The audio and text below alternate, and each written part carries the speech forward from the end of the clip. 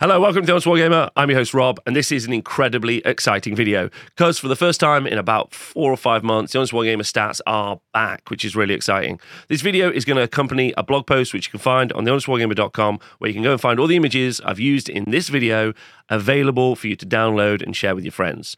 Some quick conversations or quick thoughts about methodology. We have used 5 round results from 2-day events that have not used heavy comp for these Age of Sigmar stats. These are going to vary to other stats websites that you see out there. I don't really know why that is. Maybe it's because they use a different methodology. Games Workshop themselves use scraped data from things like BCP, which is invariably going to have many flaws in it. Each one of ours is done by a person and checked. And that person is Warhammer Rob. Yes, I'm Rob, but he's a different Rob, and he's much better Rob. So Rob's put all this data together meticulously and worked through it. So a special thank you to him in the comments below, if you get the chance, and a special thank you to Tom for creating all these all these slides for us. So hopefully these make a lot of sense, but this is only the beginning. This is kind of a stopgap, if I'm honest, about what we want stats to look like in the future. We would really like to build a cohesive one-stop place for list building, stats, pairings, and a bunch of other stuff. Whether or not we'll ever get there, I'm not really sure, but that's one of the goals of the Honest Wargamer for Age of Sigmar, is to create that ecosystem so that you, and all for free, so that you at home can have this amazing resource. Anyway, let's go look at there's some really amazing stats. It's like super spicy. So let's go look at them all right now.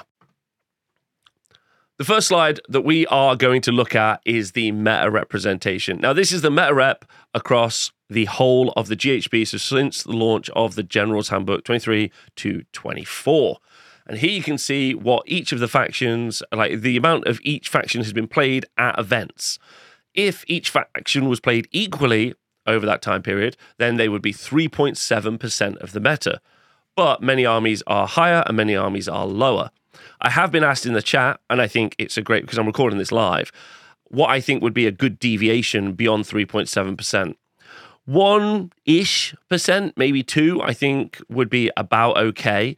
And it's not that having something lowly represented or highly represented is a problem. It does provide great context. The most important context at the moment, in my opinion, is that when you have an army that is overrepresented, like you'll see with like Seraphon or Soulblight Gravelords, you have a wider range of skills playing it. So, for instance, you have someone who just loves, Buffy the Vampire Slayer, so they play Soulblight Gravelords, and they might not be a particularly good top table player. Whereas you might have someone who plays a lot, let's say Tom Guan is a good example, who played Soulblight Gravelords loads and kept winning events with them time and time again. However, the skill difference between those two is very vast, and therefore that really plays out when we look at the win rate charts later. And that's why I always start stat reviews with meta rep, because it's important to get some context for what the army's kind of skill play is going to be like. And another thing to point out is when you have a low meta rep, but you have a high win rate, what you normally have then is something that's got a high skill expression to play. For instance, Lumineth Realmlords, they have a low meta rep of only 2.5%, but I would say that they're a very consistent 5-0 army if you wanted to try and do it. It just requires a much higher skill representation to do so. And therefore, that kind of like all moves, like same with Idoneth Deepkin. Idoneth Deepkin over, this entire GHB have got a low meta rep, but very recently been doing really well. So we're going to talk about this, and then we're going to move on to what the meta rep looks like post the most recent Battle Scroll update. If that's important to everyone. Okay, so Soulblight Gravelords, most popular faction, makes a lot of sense. They got a big release early, and they also have been doing very well. There is not often a correlation between an army being incredibly powerful and then there being there's not a strong correlation. There's some correlation between an army being very good and it's seeing more play, but not loads. Okay, a bit. Definitely, in some cases, in some cases not. Yes, okay. But I know, I was a bit wishy-washy there. Who am I? All right, anyway, so Soulblight Gravelords, 7.8%. It's a difficult army to build and paint if you're going along all of the zombie route, but there are much easier builds, and we have seen them played a lot. For instance, Double Dragon, so Vampire Lord and Zombie Dragon, or Manfred, plus a Vampire Lord and Zombie Dragon, or plus Vordry, or sometimes 3 of them, all seeing play. Has meant that you haven't had to paint as much, and then mix that in with a unit of 10-ish Blood Knights, and You've seen a much easier to produce army to put on the tabletop. One of the biggest issues for Soulblight Gravelords, one of the reasons I think they're so popular is because they're just cool. It's vampires and undead dudes and, very classic necromantic tropes. They're just popular because they're cool. So that's why I think of Soulblight Gravelords. They're also an army that definitely has dominated and terrified the tabletop since GHB came out. Seraphon, 7.1% win rate. I would say that there's two reasons for this again. Incredibly popular faction. It's dinosaurs riding dinosaurs. How is it not cool? There's laser beams. There's magical frogs. It's really popular for that regard. In that regard, that does mean though that you do get a wide skill range on this. And when we look at this later, you will see a significant difference between the people that like dinosaurs and the people that like winning events. Because there's this army has nearly a 20% win rate difference between the two versions of its own army. So between Coalesce and Starborn, I think it's 41 versus 58%. So 16% win rate difference between the two halves of this army, which is interesting. OCR Bone Reapers, I think the easiest thing to say about this is that they are a cool army, but this is a strong correlation to can do well, cheap to buy, easy to put on the tabletop, easy to win events with. Absolutely, I think why you saw a lot of OCR Bone Reapers at events. Blades of Khorne, I think, have been a popular faction since the launch of Age of Sigmar. They've released loads of different models for it. People love playing Khorne. And then this is maybe the first time in about 4 years Khorne have been decent. So Khorne actually seeing play all across the realms. People loving playing them, and they're very, very effective. And then again, I think there's a nice disparity in win rates, not in win rates, in skill representation here, because I would say this is an S-tier army. But I think there's a bunch of people who shout blood for the blood god and have Khorne tattoos, and they're not in that same category. Right? And then we've got Gloomspite Gits, where I would say the correlation between their popularity and their win rate is equal, if not more, towards the fact that they're just a very cool and wickedly themed army. And again, if you break out their meta rep, they have 4 different armies. You've got a spider army, you've got like an all-goblin army, you've got Squigs army, and you've got troll armies. So I'm actually surprised that the Gits meta rep isn't arguably higher. So that's quite interesting. The one interesting thing as we get towards Stormcast Eternals at 6.1% of the meta is that no army is around 10% of the meta. I've been doing Age of Sigmar stats for about 5 years, and at certain points, some armies were just Stormcast were like 11 to 12%, and sat there for like 3 or 4 years. Same with at one point it was Legions and Nagash. At one point it was some other army. I can't remember which at the time, and they were just super super popular. But for no one to be above 7.8% of the meta, and for Stormcast Eternals to be at 6.1% is actually really cool. That's good. They're the poster children. If we were to flip this out and it's to be 40k, huge portions of this would just be the Imperium, or it would just be, Space Marines, which would be a huge portion of it. So it's actually, in my opinion, speaks to a very well-rounded game, universe, and hobby that the poster children that's pushed very aggressively by the company are not even the most represented. When they get a new book in Age of Sigmar 4, will that increase go up? Yeah, probably. Probably. It's also an effective army, can do really well at tournaments. There's multiple different builds, and they've got dragons. So that's interesting. Slaves of Darkness got a book just last Christmas, so a year ago, and they also got a bunch of new awesome models. Slaves of Darkness are very thematic. They've got a strong following. I think there's a correlation between how many people like them is the important part. They're also competitive and can do well at events as well, and this is the important thing to kind of talk about. So I do think people are building lists, but I think there's a lot of online discourse that Slaves of Darkness aren't a particularly good army, which is kind of odd because I don't see that at all. They've got a bunch of strengths. They have strengths that some other armies would murder for, and they have a variety of different builds. But we'll talk about that later. Sylvaneth is very fascinating because they have a 5.3% meta representation, but they have one of the lowest win rates in the game right now. So it is not because people are wanting to win events with them. I think there is the potential to go 5-0 at events with Sylvaneth, and we have seen that in a couple of cases. However, I think Sylvaneth just feels like the new starter army. When you walk into a Games Workshop, and same with Soulblight Gravelords, I guess, Seraphon, those are easy pitches. First time you walk into a Games Workshop, although a 5-round, 2-day tournament players, new people, I'm not really sure. But either way, You walk into a Games Workshop or your local hobby store, you're thinking of picking up a new army. You know, Sylvaneth is such a good buy. It's a bunch of trees that look great. Same as Soulblight Gravelord, same as Seraphon, right? But yeah, that's a good point in the chat. There's an incredibly high skill cap on Sylvaneth. And I think that's why you see you see a very high meta rep and a very low win rate, and I'll specifically put that down to skill expression, in my opinion. Ogre, now we get into everything that's kind of in the mid gap. So Ogre tribes, they're in an acceptable kind of like meta rep, easy to paint, easy to put on the table. It's the same army you've had for 4 years. It's just loads of Stonehorns. They never at any point needed to diversify and make any of the rest of the army good, which is interesting. Then we got Nurgle. That meta rep is going up. We can talk about that in a second. Kharadron Overlords, they have got a very good meta rep for ways I think it's quite a popular army, but I think it's definitely their ability to win at events, and their playstyle generally tends towards not being that engaging, and you tend to see people drop off KO quite often. Big War meta rep is up, so unsurprising. We'll talk about why in a moment. Sons of Behemoth at 3.1% is lovely to see. Love to see it lower. Love to see it at 0. That would be great. But obviously they got a recent way to play their army in the Broad Stomp in the one of the Dawnbringer books, and so their meta rep going up makes a lot of sense. So it's up there. He Knights of Slanesh have come down in their meta rep since last year. They used to be a lot higher, used to be around 7-8%, but they did take several nerfs recently, and I think because of that, they've dropped off. Also a super hard army to produce. Also, the army itself is very fine. Like, it's very fragile. It doesn't give you any long games. You either do really well or you do really badly. Then Skaven are up 3% of the meta. I think Skaven, there's a lot of old sculpts in the Skaven range, but their meta rep is definitely up at the moment because there's a build that's broken, so a lot of people are flooding towards that, but I think that we'll see that change. Beast of Chaos meta rep down, and again, that's because it really only singularly had one build at the end of the day, because since its new book came out.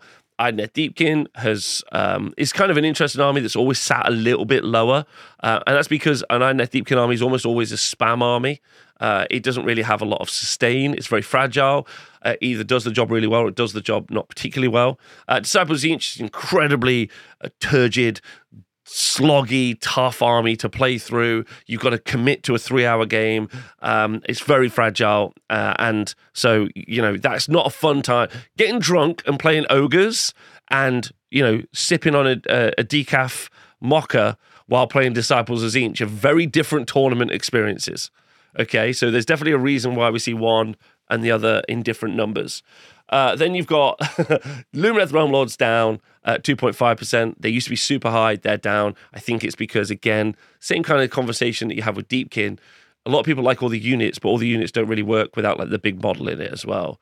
And then we've got Iron Jaws, Nighthaunt, Cruel Boys, Daughters of Cain, Flesh Eater Courts, and Fireslayer. Cities of Sigmar and Bone Splitters, all super low. I think there's some really good reasons for that. Daughters of Cain aren't very interesting now outside of a very singular build. I think actually you have the same conversation about Deepkin, Lumineth Realm Lords, and Daughters of Cain. Lumineth Realm Lords do have slightly more models, but they're all kind of feel much of the muchness when you put the armies down. And so I think that diversity is why you don't see as much place. Different with Soulblight Gravelords, where, you can have a bunch of zombies, some Black Knights, then you can go Blood Knights, then you can go monsters, you can do all sorts, right? And then at the bottom, people saying Fire Slayers are not popular because they're not very good. They definitely are good. They're just not popular, I think is a fair point. Right, we're going to quickly jump on now because that's a lot of armies to go through. I don't want to have to do this every time. So we're going to jump on to the meta rep since the latest Battle Scroll update and see how that's changed. So in the previous slide, the most popular army was, of course, Soulblight Gravelords. It's now jumped up to Gloomspite Gitz. Seraphon have maintained their position, and Blades of Khorne have gone up. Stormcast haven't really changed, but Osiarchs have dropped down. Slaves to Darkness have maintained their position, as have Sylvaneth. Nurgle have increased their popularity. Ogres maintaining the same, and Big War has increased their popularity as well. Everything else is about the same, to be honest.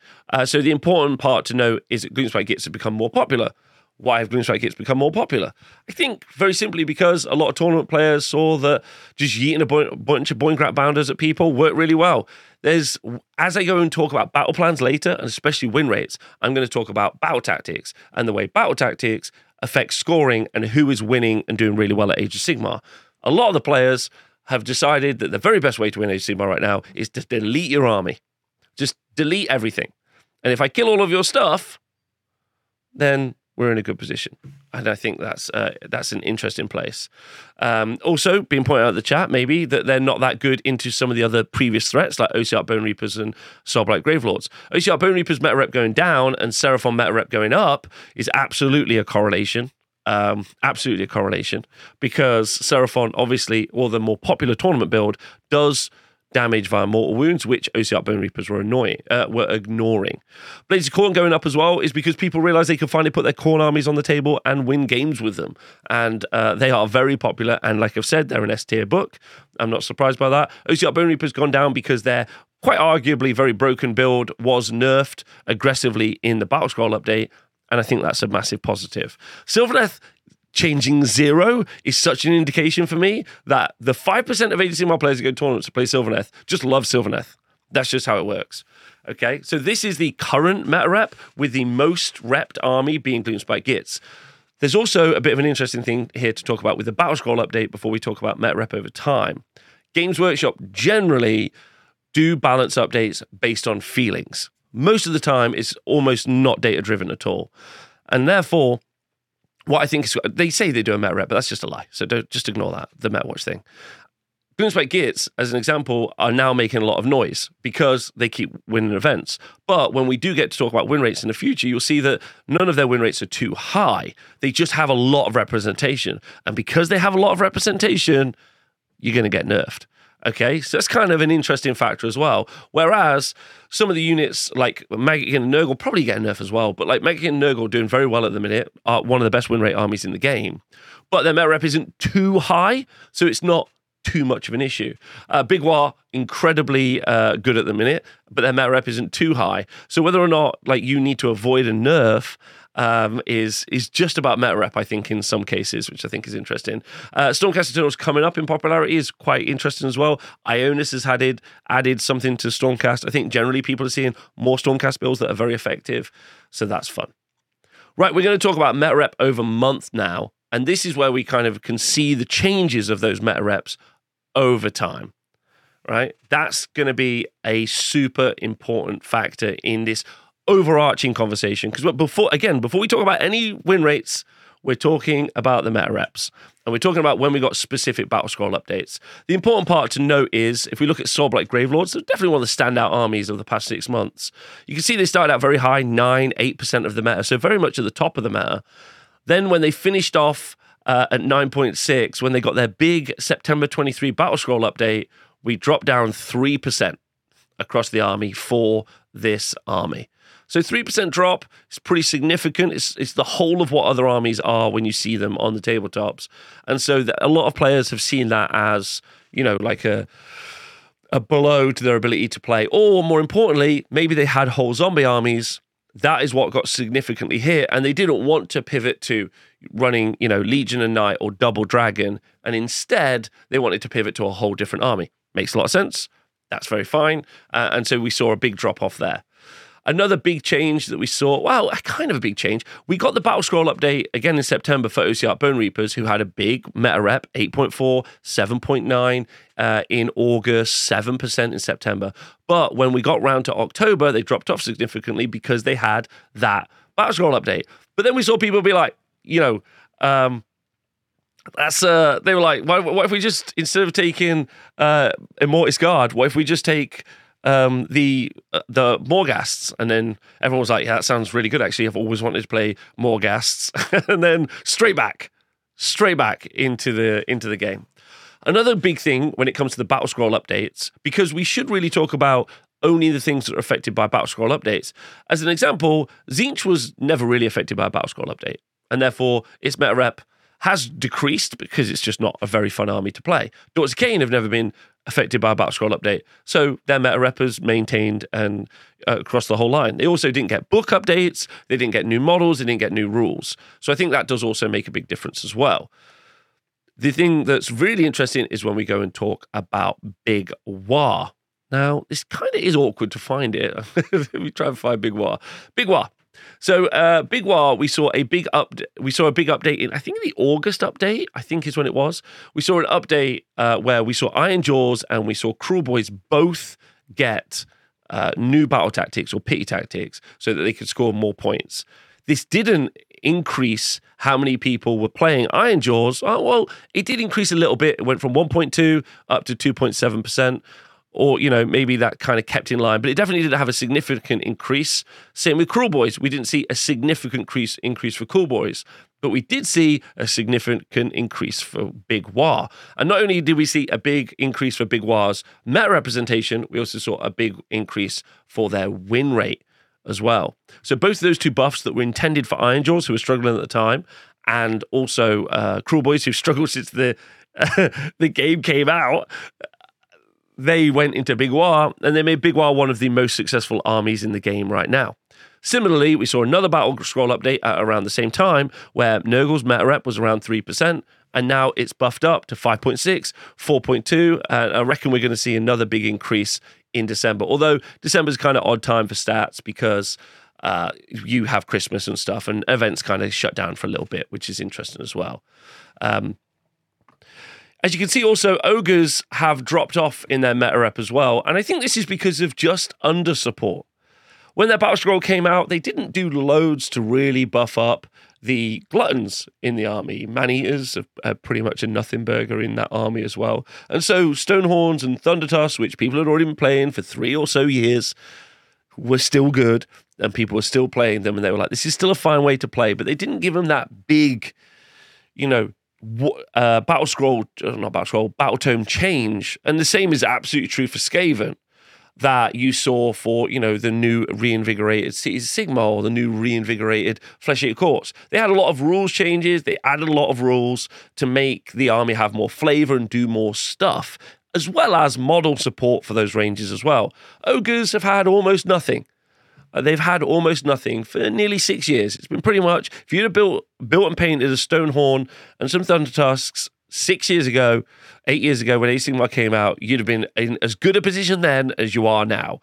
And so that's a long time to have people just push stuff around, in my opinion. This is a creative hobby. People want to move around. I know I'm talking about stats, but I can see Ogres dropping off because of just utter boredom. But I definitely think it's a new player-friendly army that people can pick up.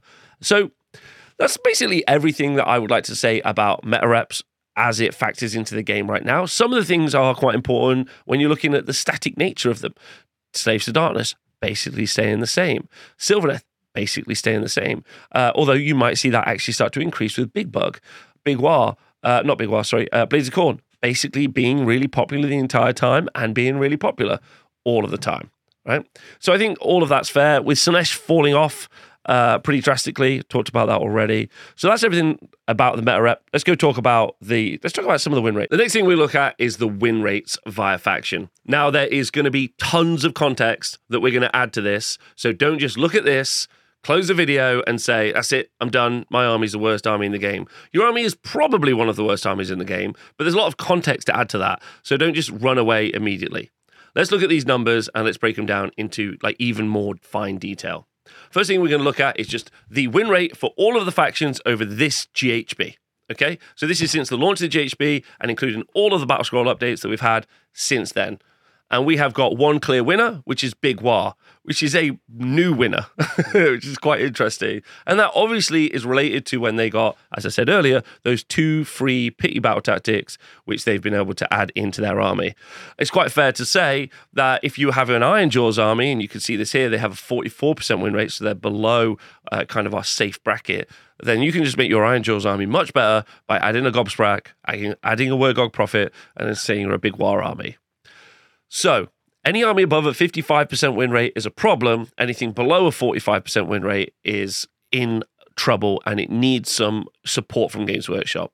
Age of Sigmar at the bottom does not count, specifically because that book is got very, very low data and it's just got a new book. So let's just take that out of the running for now.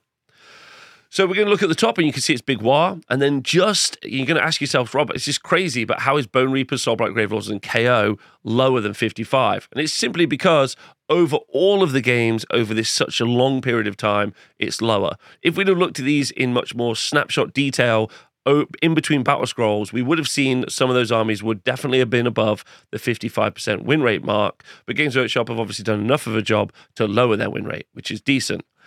However, you can see many of the armies, specifically KO, Soulblight Gravelords, Bone Reapers, and Big War, are really suppressing a lot of the rest of the meta below a 50% win rate. Most of the game, or most of the factions in the game, are below the 50% win rate mark aggressively, while everything else is above, as you can see with KO, Soulblight Gravelords, Bone Reapers, and Big War. So being pushed down is quite rough. Everything underneath 45% over the whole meta is Ironjaws, Sylvaneth, Stormcast Eternals, Nighthaunt, and Cities of Sigmar. Now, I'm not going to spend too long on this graph because I want to look at what the meta looks like now. And we do have win rates over time, which we'll look at in a bit. Specifically, I want to look at what the win rates look like since the latest Battle Scroll update. And you can see that here, with Kharadron Overlords and Big War being not way above, just slightly above our 55% win rate, with KO and Big War. Now, this is still not the whole story. Please, at this point, don't stop the video and screenshot this and be like, that's all I need to know. I'm about to go on Facebook and shout at some people. Because again, this is not the whole story at all. Blades of Khorne, Idoneth Deepkin kind of like settled underneath. And again, most of the meta suppressed below the 50% win rate mark. And then when we get to the bottom, we're seeing Cities, which you can ignore again, Bone Splitters, which you can ignore as well, and then Cruel Boys, Ironjaws, Nighthaunt, Hedonites, and Sylvaneth. Now, we can definitely talk about why those armies aren't doing very well in a bit, but this is not the end of the conversation at all. So let's start to add some context to this conversation. This next graph, or stat, or graphic, or whatever you want to call it, showcases what is happening with armies when you break out their successful subfactions away from their least performing subfactions. And in many cases, this is the choice that like a tournament gamer will have versus someone who is going to an event, which is the same thing. It's a tournament of the weekend, but they're having a good time. And, I don't think there's anything more emblematic of that than Troggoth players in Gloomspite Gitz and people running, probably right now, the King's Gitz is the most popular subfaction, although Jaws of Mork has also obviously been really popular as well. And then if we go and find those guys, where are they on my little list? Somewhere, they're around here somewhere. Gloomspite Gitz, you can see Jaws of Mork as the most popular subfaction is 47. However, King's Gitz is a 54% win rate. Okay? Pretty interesting. The bit that we should look at, the Sweet Chestnutters versus the narrative Sweet Chestnutters versus the hard Conquer players. The most obvious example of this is if we go and look at the Maggotkin of Nurgle. So when you look at a pure win rate faction breakdown, Maggotkin only sit at 51% win rate.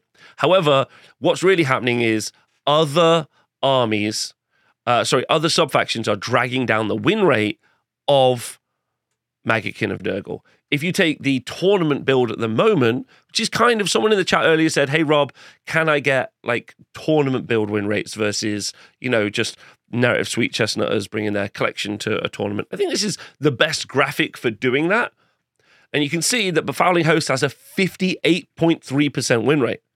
Now, this will be Nurgle, this will definitely be Glottkin, this will be a bunch of big guys, and this will be doing some move blocking and charging in. That's exactly what we're seeing. If we look at Idoneth Deepkin, we know that sharks are a problem. So specifically, the all-shark build we know is a problem and has a 58% win rate versus its current win rate in the meta for Idoneth Deepkin at 52. So it's sharks that are sharks are easily the most popular build at the events as well. For Soulblight Gravelords, as we know, and if we go and look at the just pure win rate faction, you'll see that Soulblight Gravelords only have a 50% win rate. However, if you actually look at Legion of the Night, the most popular tournament faction right now, they have a 57% win rate. So Legion of the Night definitely need addressing, as do sharks, as does Maggotkin, well, specifically the Glottkin, and specifically Befouling Host. Seraphon is easily the starkest contradiction in win rates. Fangs of Sotek in Seraphon has a 56.6% win rate. So they are a problem army. As we consider it, they're above 55%. However, coalesced armies have down around a 41% win rate.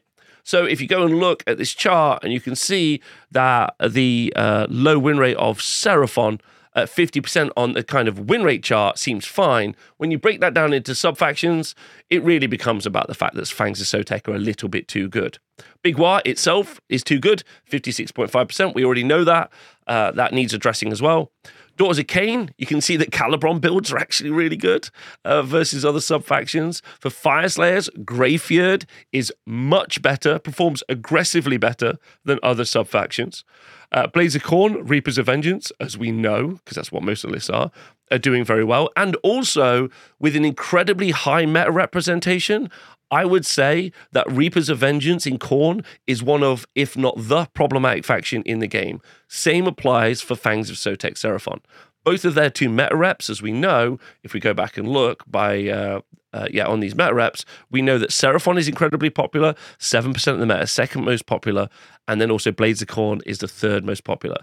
Those two armies will have the highest spread of skill expression, and they are still doing very, very well. So they're both problem armies, in my opinion. Going and look at King Broad. King Broad Stomp is really successful at 55%. Then OCR Bone Reapers, and then everything else starts to get a little bit more successful. If you think Bone Reapers aren't still good, they've got a 52% win rate with Nil Myriad. If we go over to Disciples of Tzeentch, they do have a 52% win rate if you play Gilded Summoners, which is interesting. Slaves of Darkness, people are like, oh, your win rate with Slaves of Darkness is quite low. Actually, it's 51.3% if you play it with Knights of the Empty Throne. Now, that's all pure Varangard builds. So what you could definitely say here is that you need a lot of the other. Maybe you make. I don't know. Maybe you make Chaos Warriors even cheaper for some reason. I don't think you should, but you could. There's a way to try and change up how Slaves of Darkness would play or do something different. Same with Seraphon. There's a real good argument that you make Seraphon cheaper, specifically Saurus Warriors, Agrodons, things like that, Stegodons, stuff that you're going to not play in Starborn, but something that you're going to play in Coalesced, because they have a 40-ish win rate. 40% win rate on the Coalesce side of Seraphon. So it's not that Seraphon are too good, it's the Starborn section is too good, and then Seraphon still... So don't just nerf them, you also need to support those ranges and the ways that people play, in my personal opinion. And then we get down and we can see Sylvaneth is on the very low 41% win rate. Iron Jaws are down in their traditional build at 42% win rate with Bloodtooths. And then if you play other armies in Iron Jaws, you're actually doing better at 43, which is kind of fun. And I love that as well. So this gives us even more context for how these armies are performing. Another good one would be Lumineth Realm Lords with Eumetrica. Their most popular subfaction is Lumineth Realm Lord's most popular subfaction is Eumetrica, but it's actually performing worse than the other subfactions in the army, which is kind of fun. Kind of like that. It's always engaging when it goes the other way around. This adds even more context to how the armies play, and also which armies are actually doing well. So before you look at these other charts, it's definitely good to start to embrace the next charts about how your sub-faction plays better. I think Games Workshop really like charts like this win rate chart, which we used to produce, specifically because it helps them to hide data. Magickin and Nurgle have a 58% win rate and should be in the red, as you see here, as should Deepkin, as should Blades of Khorne. But they don't, because we're taking the kind of whole together, which is a bit of a problem. So that is more context that we need for how armies are doing, but there's even more to talk about. The next piece of context we're going to put in for win rates, it has to be the battle plans. Unlike kind of other games, this is a really important conversation when you're talking about Warhammer specifically, or maybe Age of Sigmar, which is all we're talking about right now. The mission you play has a very drastic effect. Are there 5 objectives, in which case your army that doesn't have a lot of models is going to struggle to hold the primaries, is going to be in a more difficult position than if it's playing against in a mission where there's only 1 objective, as an example. And so the battle plans are going to be really important in what you play, and also based on the win rates, and they're going to affect the win rates globally. But even more importantly, having battle plans chosen more because they're more fun, or they're more engaging, or they don't have a stupid rule in them, looking at you Towers in the Tundra or the Ice Fields, means because they're chosen more, the TOs around the world are artificially inflating the win rates of certain armies. Or, more importantly, there are battle plans that everyone could put into the game right now the next time you run an event to immediately start to affect how the overall meta is going to work.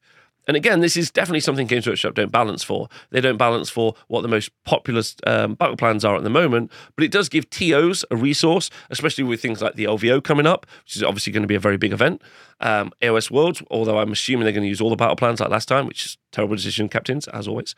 And so we have got a really nice bit of context here for win rates. So let's talk about Maggotkin, as we talked about, most successful army at the moment, 58% win rate. Kharadron Overlords, 58% win rate. And Big War, 56% win rate.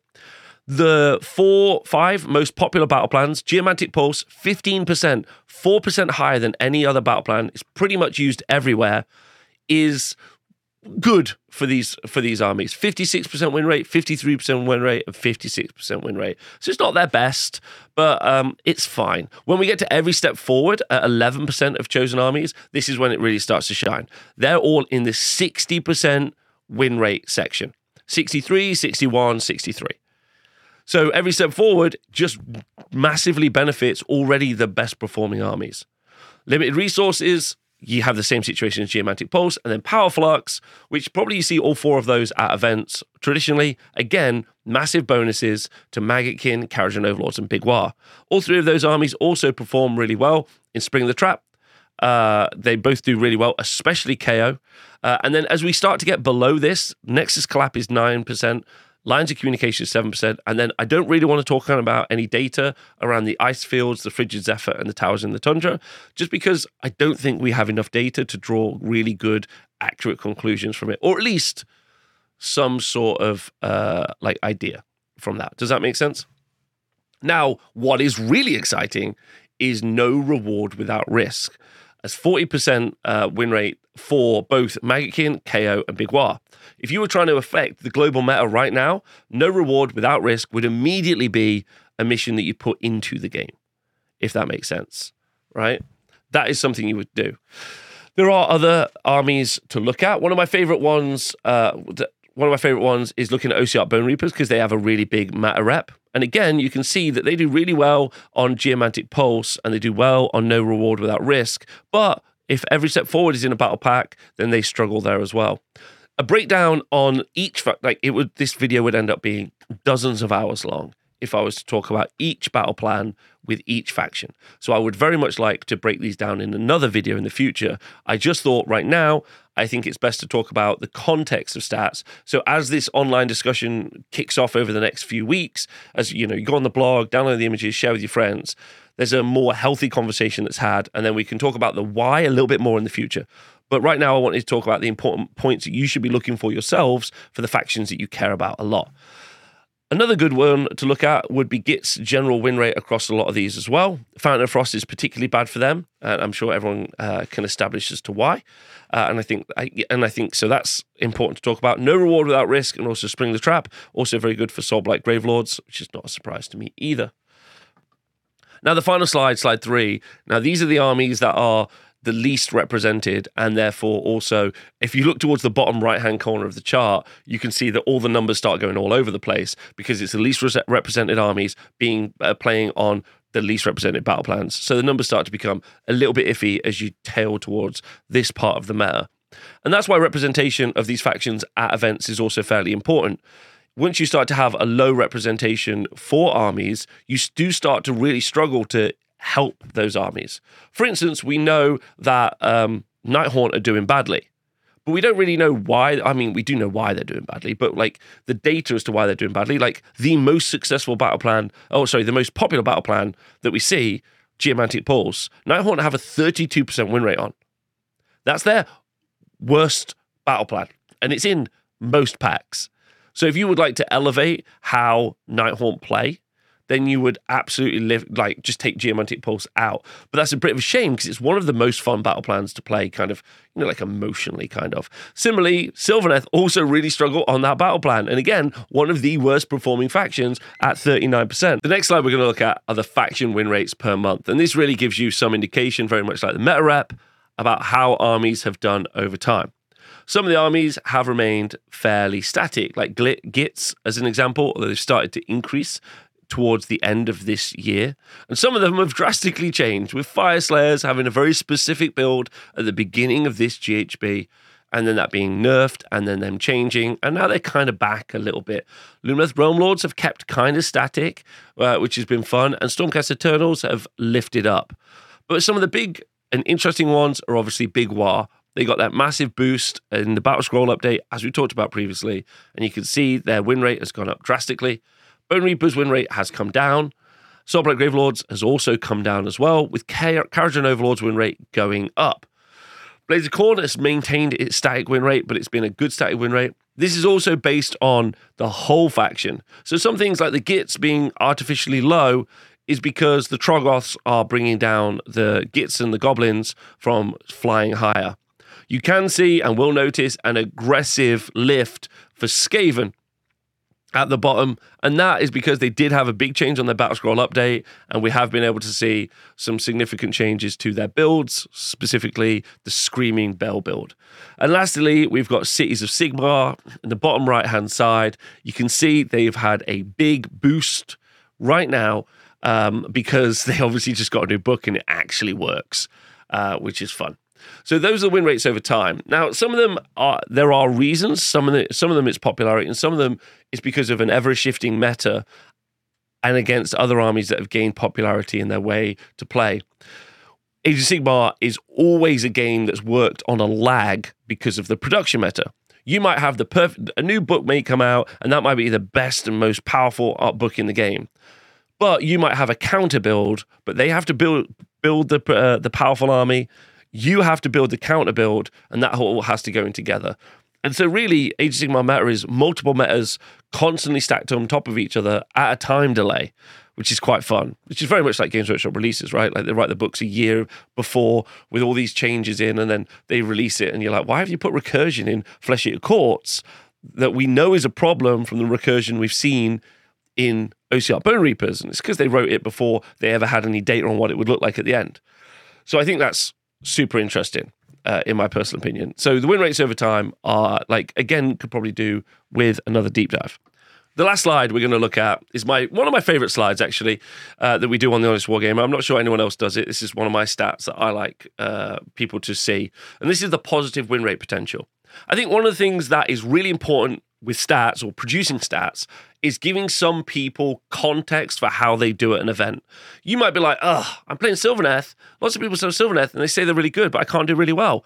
Well, if you look at this, Sylvaneth is statistically the second lowest army that is going to help you get more than 2 wins. So a 5-round event, 3 wins is going to be a positive win rate potential. So 3 2s, 4 1s, 5 0s. Sylvaneth have got the second lowest, with Nighthaunt being tragically low. 27% positive win rate potential, tragically low. The difference between them and Big War is nearly 40%. Is insane. Absolutely insane. So if we do go to the top and we look at Big War at 64% and Kharadron Overlords at 62%, and then you have Deepkin, Blades of Khorne, Seraphon, and Soulblight Gravelords. They're all at the above positive win rate potential. So if you're a new player and you could build and paint an army tomorrow, then I would suggest, and you're like, I would like to go to an event. I don't want to go 5-0, Rob, but I want an army that's going to give me the very best chance of getting more wins than I lose. And that, in this situation, is Big War, or it's going to be KO. Now, all of this is dependent on player skill, but we've got to ask ourselves, why is Big War so effective? And this really relates to the conversation we had a couple of years ago when we talked about the Gargants. At one point, Gargants had a 78% positive win rate potential. Why were they so good? It's mainly because they were what we call a damage per turn check, or a DPT check. You weren't able to do all of the damage that you needed to do to take that unit out, and they just outscored you on objectives. So they would move everyone on objectives, and because the game is a 5-turn game, they would be able to score in 3 turns, and you could only score in 2, and therefore they would win. Big War is kind of similar. What Big War do is they always will score 5 battle tactics, which means they immediately put 10 points on the board. If you were only ever playing over 3 objectives, as an example, then they only ever need to hold 2 objectives, and they can do that quite well. That means they don't need to engage with you as a player. They can score most of their points by never engaging. And therefore, they're not really doing a battle. And that's really what happens with Big War.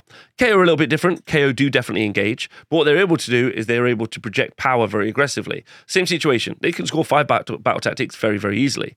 So what they do is they move all of their power and force onto each individual objective, clear it, gain it, and then move on. And in this way, they don't need to control the whole board. They don't need to defeat your whole army. They just need to defeat areas of the board while scoring bonus additional points. In fact, that's probably the main review of this battle pack as it is. And I probably should do this now.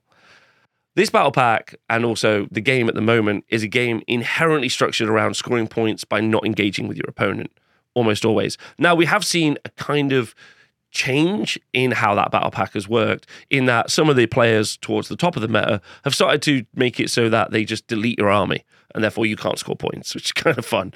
There's a kind of like other addition to that, which I think is quite interesting.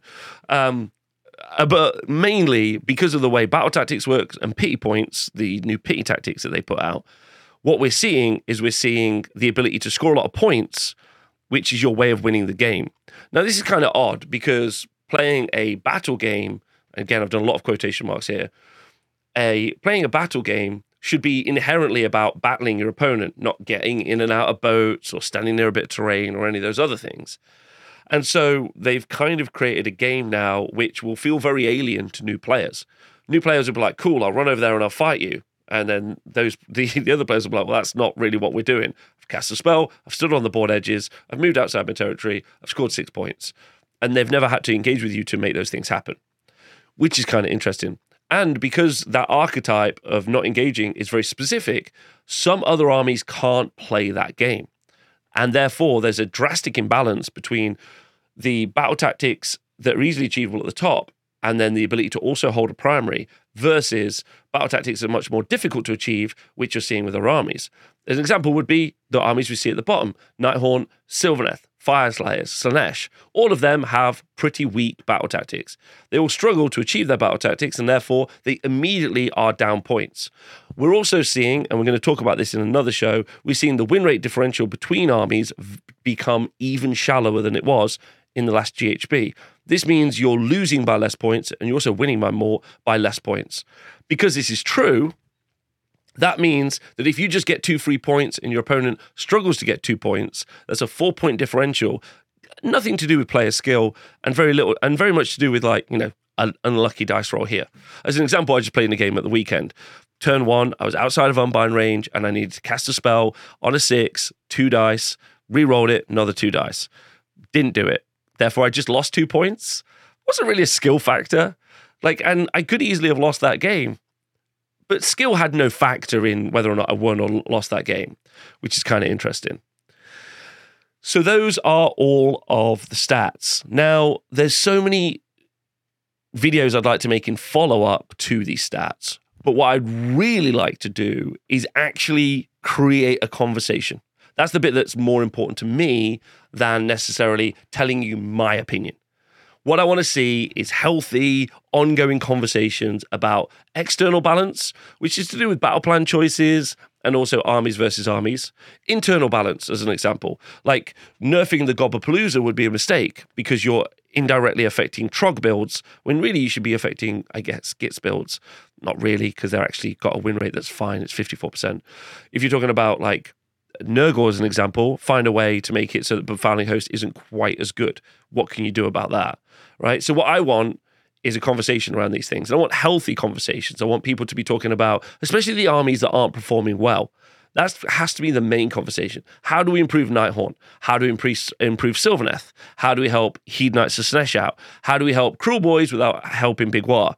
How do we help Ogres a bit? Maybe diversify their playstyle, make Gluttons even cheaper. How do we help Tzeentch? What do we give to Tzeentch, or what bonuses they need to help them improve, not just keep summoning chickens or taking an incarnate? Those are changes I'd like to see. Those are changes we probably won't see in the Battle Scroll update, but I'm interested. Anyway, I'd like to see that. And the way you can help in create conversation, share the video or share the blog accompanied with this video, and then have conversation in your local gaming group. Share pictures. Tweet me at 6DiceSkills, the Honest Wargamer. We have Discords. There are comments, I'm assuming, on the blog you could leave. All sorts of things. And I'd like to see what those are, because a healthy meta is good. A healthy gaming community is even better. And having independent stats is the best for making sure we all have a much more fun and engaging community. Thank you again to Rob and Tom for creating the stats for the Honest Wargamer community. And if you would like to support our efforts in the future, you can support us on Patreon, which is easily the best way to support us. And you get early access to, there's already an early access video with me and Rob talking about some of this data behind the scenes. It's a lot more casual, a lot more relaxed. You get early access to slides and other stuff in the future. You can also just scream at me, which is fun. So I hope you enjoyed the video. Thanks very much.